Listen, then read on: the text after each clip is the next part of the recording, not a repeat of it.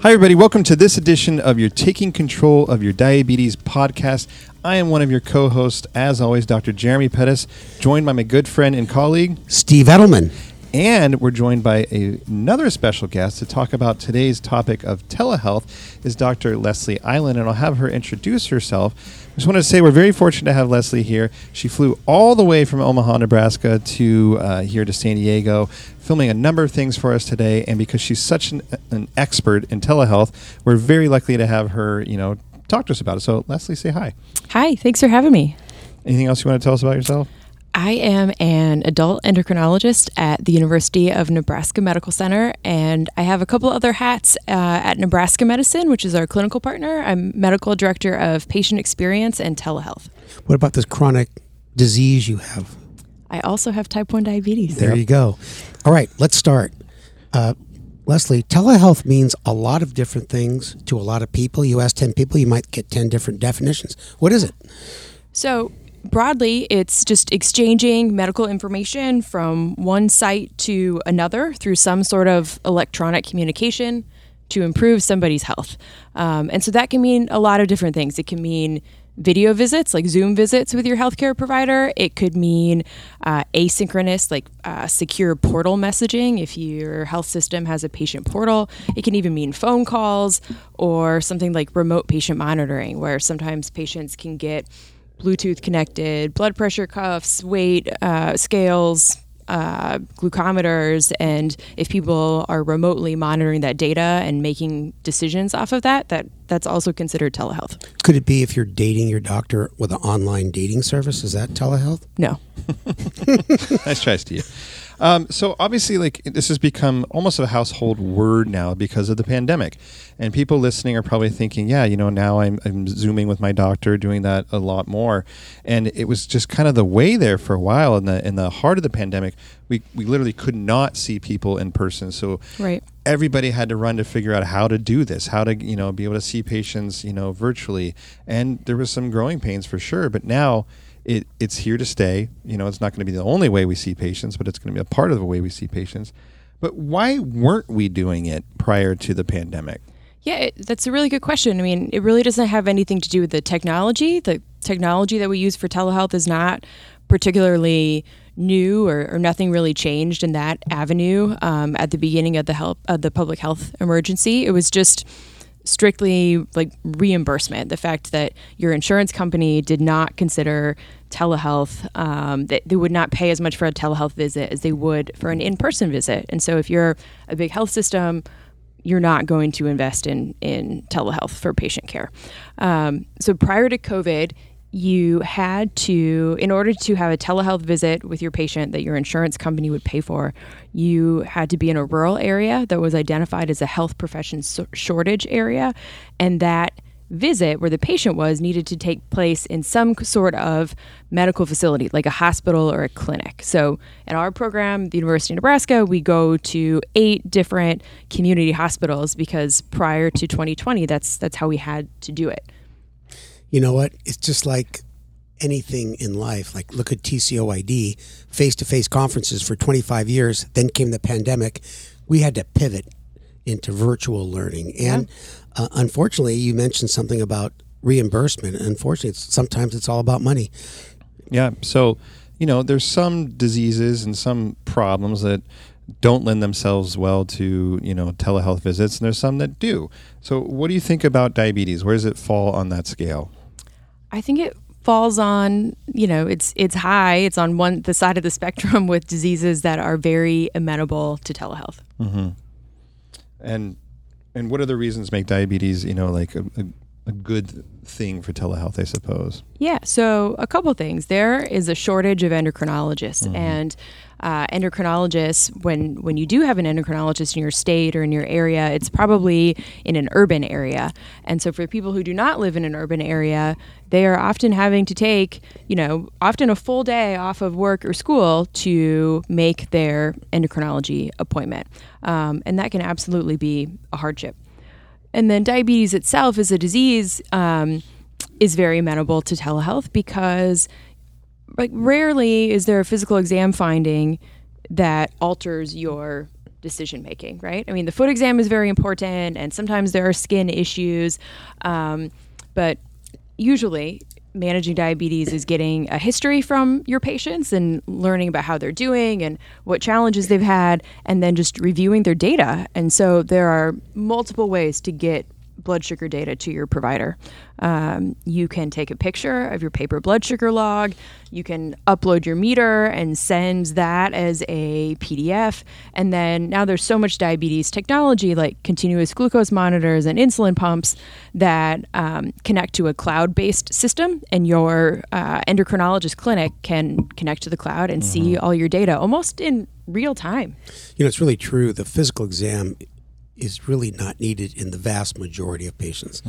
When sometimes us doctors are pushed to get the highest level of billing, you do a physical exam. It never really shows anything. I listen to the heart with this stethoscope around my neck, not in my ears. Yeah, that's not how it's supposed to go. Because I want people to think that I'm a real doctor. Yeah, I get that. Just to clarify, Steve is a real doctor. This is just, a bit of his. And you know what? I mean, but we all learned in medical school. It's all the history. Yeah. If someone says, if I step on a tack, I scream bloody murder. Those people, we don't worry about foot problems. It's just the insensate people. But I'll just say this now, and I'll skip it later. But I still like my patients to come in, and we go over the download together and other labs. And I feel the face-to-face is important. And I realize in Omaha, there's 3 or 4 hours between each gas station and things like that. So, and there's no electric cars there. You told me that earlier today. That's true. And there is practical reasons why it's important. Absolutely. And I think, one thing I mentioned about the physical exam, skin issues, most patient portals have a way for you to attach an image. And so I certainly encourage my patients who are having irritation and they're asking me, how to better improve their sites or help with the site irritation. They can send me a photo, and I think that's like just as good as, my in-person exam. Yeah. So, you mentioned, I think it's so important that diabetes lends itself to these virtual visits because it's about, seeing the blood sugar numbers and reviewing that with patients, but that hinges on being able to see the blood sugar numbers. And as you mentioned, like prior to the pandemic, that typically meant people physically bringing in their meter or their CGM, and we try to find the right plug for it and download it. And to do it properly virtually, you have to be able to get it remotely. And at UCSD, that's taken a while. And I think now we're finally in the place where, like, with some reliability, like I will look at their chart and the CGM or whatever will be there, but there's still issues. So what was that curve like for you? Were you guys kind of already set up to do this, or is that getting better? We were set up to some extent, but not very many patients were on our clinic cloud-based portal. And some of that was just re-educating the patients. I think a lot of people just show up to their appointment and hand over their stuff, and they don't want anything to do with it. And so it became a matter of educating and engaging the patients and letting them realize, like, this visit is not going to be helpful really in any way unless you sit down and get connected. And sometimes that requires a manual upload where you do have to dig out that cord that initially came with your pump and plug it into a home computer, hoping that you have a home computer. Other times it's just clicking a link in an email to get your app connected to the cloud. So for some people it's really challenging and it can be tedious. And so we had to work with our medical assistants and our nurse case managers to prep for the visit. And so a day or two prior to the visit, in kind of peak times when we weren't seeing anyone in person, we were making a list of who we needed to reach out to prior to their appointment and who we needed to walk through the connecting process. Jeremy, who is our friend at UCSF that's head of telehealth there? Yeah, Aaron. Yeah, and remember we talked to him, and they had the cameras, the video camera, the screens. They were completely set up, and at UC San Diego, God bless them, they tried. We didn't even have internet coverage in our clinic. Yeah. It was like blocked for some reason. We're still holding our iPhone like you would on FaceTime. Yeah. So different clinics have different capabilities, but we're not dogging on UCSD. It's just this is how we're still doing it. With these kind of like. And then you get a resident you're trying to teach. So like you have a small phone and there's other challenge. The resident, the patient, and you on the same small screen. Yeah, it's a challenge, and I think there's a right way and wrong way to do it. Well, when we were all working together in this way because we weren't seeing anyone in person, it was going really well. We had a really low no-show rate. People were getting what they needed ahead of time. The visits, everything was ready. It was really efficient, but that's certainly fallen off now that we're doing this kind of indeterminate hybrid model of telehealth and in-person care, and so we don't kind of have that same schedule anymore. So you're head of telehealth now in Omaha. Mm-hmm. What does the future hold now? COVID is almost, knock on wood, not giving us too much of a hassle anymore. Yeah, so early on, we shifted to telehealth, primarily for infection control to keep our patients safe, especially people with diabetes that are at increased risk for complications from COVID. And we were trying to keep our healthcare providers safe, and we were also trying to limit PPE usage, right? That was a big thing. We didn't know if we had enough gowns and masks and eye shields. And so now the focus is, quite a bit different. I think most people feel pretty safe as long as they're wearing a mask, that they can come in and have a visit with their health provider. And so the infection risk is not as big. And so now I think people are just finding it convenient. And I think it's going to be interesting how it settles out to figure out what percentage of people really still want to continue to utilize telehealth when they're not scared of getting COVID at the doctor's office anymore. And what does that look like? I think more people are going to go towards some sort of hybrid model where they either alternate between in-person and telehealth, where maybe they do all telehealth except for one visit per year, just sort of have a big comprehensive annual visit where they do get a thorough physical exam and a foot exam and get all of their healthcare maintenance labs that day. And some people just want telehealth as like a last minute option. I mean, even just a couple weeks ago, I had 3 patients that were scheduled to see me in clinic that either got COVID or their spouse had COVID and they didn't want to take the risk of exposing me and my staff. And so we're just asking to switch last minute to telehealth. And it's really nice to be able to accommodate that and just switch right away. It is really, it's really nice to have it as an option. And I, live in Nebraska where there's a lot of severe weather. And so sometimes if you have somebody that's driving 3-4 hours for an appointment and the roads are unsafe, it's also nice to be able to offer that to them to keep them safe at home. So what kind of numbers are you seeing? So obviously, again, height of pandemic, 100% of our visits were telehealth. Now, if I'm thinking about patients I'd say it was about, when, by the way, we give them completely the option. Whatever you want to do, you can come in person, you can do it virtually. What do you choose? I would say my patients is maybe 20% now are doing virtual and 80% want to come in. Yep. Is Steve, first of all, is that about what you're seeing? I have the scheduling folks tell the patient, Dr. Eiland prefers face-to-face. Okay.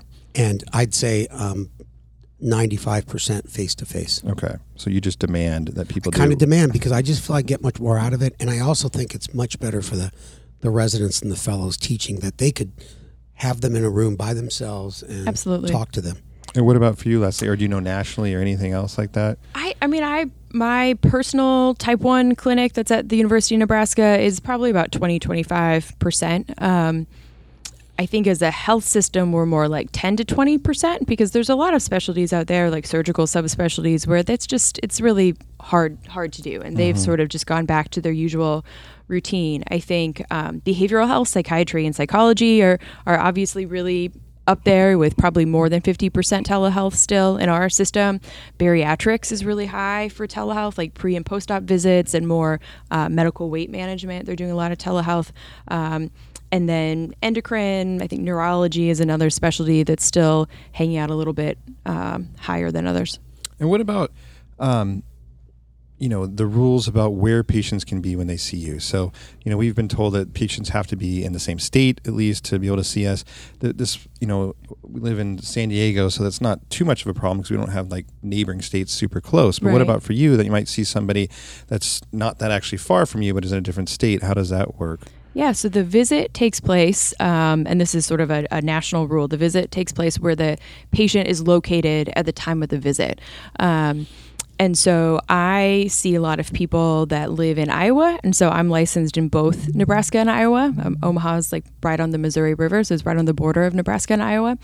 And so that has been a challenge for our health system to figure out what percentage of a provider's patients are coming from other states, and does it make sense to get that provider license so that way they can see their patients via telehealth if that's what the patients want. The provider can be anywhere, actually. Sure. I mean, I have patients that are, going back to college and asking if they can do Zoom visits from their dorm rooms in Pennsylvania. And honestly, I think that would be fine. I've known them for a while. I think I would provide still good care, and it would be continuity of care.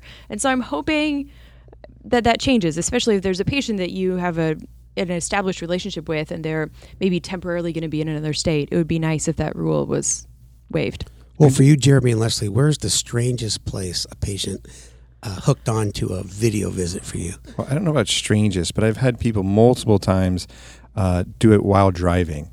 And I'm just pull over, this is something we'll talk about next, that people really need to prepare for these visits just like they would a normal visit. And I've had patients do it, in the mall, they're walking around, they're shopping. And that ends up being kind of a waste of a visit because you can't hear them. They haven't been thinking about the visit. They're not prepared. They're not looking at the labs, et cetera. But the driving one, it was just crazy. Yeah, they honk and you son of a bitch. And they, I'm not talking to you, doctor. Someone just cut me off. What about you? I think the first month of the public health emergency, I logged on to see a new patient, and it was middle of the afternoon in Nebraska, and where he was pitch black outside. And I said, where are you right now? Are these just really good blocking shades? And he was in Oman, and had just realized, he kind of forgot about the appointment, but then saw it on his calendar and said, I have a Zoom link, and he gave me a Dexcom share code, and we had the visit. I don't know if that was okay at the time. Well, that's way more okay than Steve's story of giving address information to a patient. But more concerning is just people who are not engaged or not focused. I've had people who are out walking around apartment hunting, or also a lot of cars, maybe not driving, but actually the car thing could be good. We'll get to that. But I had somebody who was laying on their back in bed with their hair fanned out on the pillow, and I just was sit, and so first of all, sit up and engage with me. I'm glad I asked that because I had patients call me from sitting on a bench outside a liquor store. Yeah, and they weren't drinking alcohol. They're waiting for a bus. Yeah, so I think it does piss us off. When we want to we have this time dedicated. We want to help these patients, and when someone's laying in bed, it sends a message of this isn't important to me. Just sit up. Yeah. You're right. You're right. So with that in mind, tell us a little bit about how you have patients prepared for these visits, how you can get the most out of these visits, et cetera. And for you listeners, we Leslie thought about this ahead of time. We have a laundry list for you, and if for some reason you can't write these down fast enough, you have to listen to the podcast and put it on pause. Yeah, I have a checklist. I mean, I think you just need to think, what does my provider need for this visit to go smoothly and for me to get the most out of this visit? So you want to make sure your technology works. You should test your audio, test your video, decide, are you going to be on your phone? Are you going to be on a tablet? Are you going to be on a laptop or a desktop? I really like when people use a laptop and a desktop if that's something they have, because I like to share my screen to show them if they're on a CGM, their ambulatory glucose profile, and be able to point out patterns and why I'm doing or why I'm recommending the changes that I'm recommending. And you can't share your screen you can when someone's using their phone, but it's just not as good. So I like people to use bigger screens if that's possible. I think it's helpful to reach out and see if you need any lab work prior, especially if that lab work's going to affect some of your recommendations. And it's helpful to figure out how your provider is going to access your glucose data. And if you're already connected to the clinic portal, great. But it doesn't hurt just to send a message to say, anything else I need to do before my appointment? Can you make sure you can see my data? Can I ask about the labs real quick? Yeah. Because, how do you do it if someone's 100 miles away from you or whatever, and they want to use a lab that isn't necessarily in your system? like, do you fax them, like, orders to go to a local lab and they have to kind of like fax that back, or how do you do that? Yeah, so I try to be proactive about it in the visit before. I anticipate what they're going to need and then mail them like paper lab orders if they live far away. So if there's enough time, I will mail them external paper lab orders. If there's not enough time, we will figure out the name of their local lab that they want to go to and fax those orders directly to the lab. And usually the lab is good about faxing me the results back within, if it's kind of standard diabetes labs, within a day or two. Most of those labs are done in-house, and then we manually enter them into our system. So it takes some planning. It takes some planning, and ideally, a few days to a week before would be nice, just to make sure that's all done. Just real quickly, Jeremy, in our clinic at UCSD, each patient who's on a CGM gives some type of code and password to our staff. Yep. And that's done. That's permanent. You don't have to do that again. Yeah, and you might, for the listeners, you might ask if the clinic you go to has that capability. Yep. They absolutely should. Yeah, that's actually a pretty easy process. Oh, it goes right into the electronic medical record. It's sitting right there. Mm-hmm. I have run into a few issues with people who are utilizing the Tandem app, the T-Connect app, because if you just open the app, there's no data initially. Like a lot of people may not have the app open, and you have to open the app for like 1, if not 2 days for all of your data to get populated. So if you open up the app just minutes before your appointment, your provider will not see any data, and you have to plan ahead for that. Yeah, that is so important. No data, no visit. Right. Yeah. But you still get billed. I tell people it's like going to see your accountant. You would never show up to someone and say, do my taxes with like no information. Right. Yeah. Just, if you have questions, write those out ahead of time. If you need refills, send a message or just be prepared to mention that at the beginning. Just plan ahead. What about day of? So you want to sit up, as I've mentioned before, and just I think decent lighting would be helpful, just so we can feel like we're having something that's as close to an in-person visit. Mm-hmm. If you have children or people that are also in your space, I would just try to figure out how to have a minimum number of distractions. I mean, usually just give your children a tablet or. I love something. seeing kids; they're so cute, but they can get disruptive. I would say like the lighting thing, like it actually can be nice to see into the person's like home. Yeah, sure. It gives you a little insight into like it can have some intimacy to it, and that is a positive of these visits sometimes. Absolutely. So the fewer distractions, the better. And then I also think it's helpful to figure out, figure out follow-up. Sometimes the clinic will call you back to schedule follow-up. Sometimes the expectation is that you call clinic to schedule follow-up, and you should be prepared to tell them what type of follow-up visit do you want? Do you want another telehealth visit? Do you want to come in person? Just plan that out, because I think some providers have separate clinic slots for like, this is their telehealth day and time, and this is their in-person day and time. That's not a small thing, because it just creates confusion and phone calls later on if you don't have it set when they leave the room. Yeah. So. I think for me, that's like the major thing missing, or that I don't like about the telehealth visits, is that usually when I'm done with a patient in person, there's a lot of stuff that happens afterwards. Right. Like, hey, walk with me to the nurse's station. Over here is like the schedulers for your follow-up. Maybe there's a nurse here that's going to train you on this new injection, which is something else we can talk about, how to remotely do all that. So it requires more planning, and it can be done, but it's just, like you said, like, okay, how am I doing follow-up? How am I getting, next, labs trained on this new medication, et cetera. And then, excuse me, Leslie. I was going to say, there's not a single injection that we ask our patients to do, whether it's a GLP-1 or insulin or starting a sensor, is not a good YouTube video. Right. Or utilizing like your local pharmacist for injection treatment, I think I've used as well. One challenging thing is if I'm making changes to CGM alerts or recommending changes to pump settings, is that, I want to feel confident that my patient who I'm not seeing in person is going to be able to make those changes safely. And so I just want people to be honest with me about what they're confident about, their confidence in their ability to do those things. And if they need help, then fine, I can arrange for an additional phone call or Zoom visit with one of our educators to walk them through all of those steps.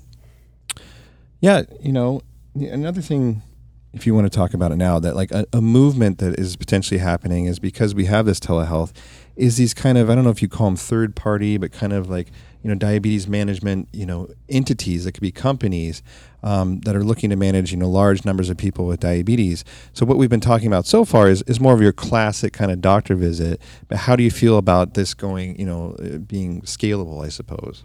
Yeah, I think they can be done well and they can be done not well. A big challenge is just working with somebody's primary care doctor, and many of these sort of virtual clinics don't have kind of systems or portals that work with other electronic health records, and so it's just a challenge to figure out where that data lives, how to get the data when somebody has, a primary care doctor and an endocrinologist that may be overlapping a lot. Yeah, Jeremy, you didn't ask me, but I can put my 2 cents in. Steve, I wanted to ask you, what do you think about this? I'm not a big believer in those because I think you don't know how educated the person is about diabetes talking to your patient. Sometimes they can't even make suggestions, and all it does is put confusion in the patient's mind. And so I am really not up for that personally. Got it. And then anything else you wanted to talk about, Leslie? I know you were talking about reimbursement. Is that something you wanted to get into? Well, I think, it's helpful. A lot of times when you have a doctor's visit, you get a survey at the end, and a few days later, they want you to fill out a survey over email. And it's just important to talk about your experience around telehealth. Mention, people actually do read those surveys and read your responses. And if you like telehealth and want to keep seeing your provider over telehealth, I think it's important to let them know that. Mm-hmm. And then, some private insurance companies are starting to cut reimbursement for telehealth, which I think is concerning and could lead to health systems not investing in telehealth anymore. And so if your state does not have payment parity for telehealth, I think that's something important to advocate for. Yeah. Well, Leslie, I want to thank you for coming all the way to San Diego for this podcast. And just to let you know, Eric, our podcast guru, can even mail you a podcast mic, and we can do telepodcasting the next time we have you on. Well, I got to say, we've done some Zoom recorded video lectures with Leslie, and her setup always looks the best. So you've kind of locked this in with the lighting, and so you practice what you preach. So thanks for that. And Eric, our producer and director, agrees with that. So thank you so much for being here, Leslie. Leslie's been here for 2 days now. We've really enjoyed it. And thanks, everybody, for listening. Thanks, Leslie.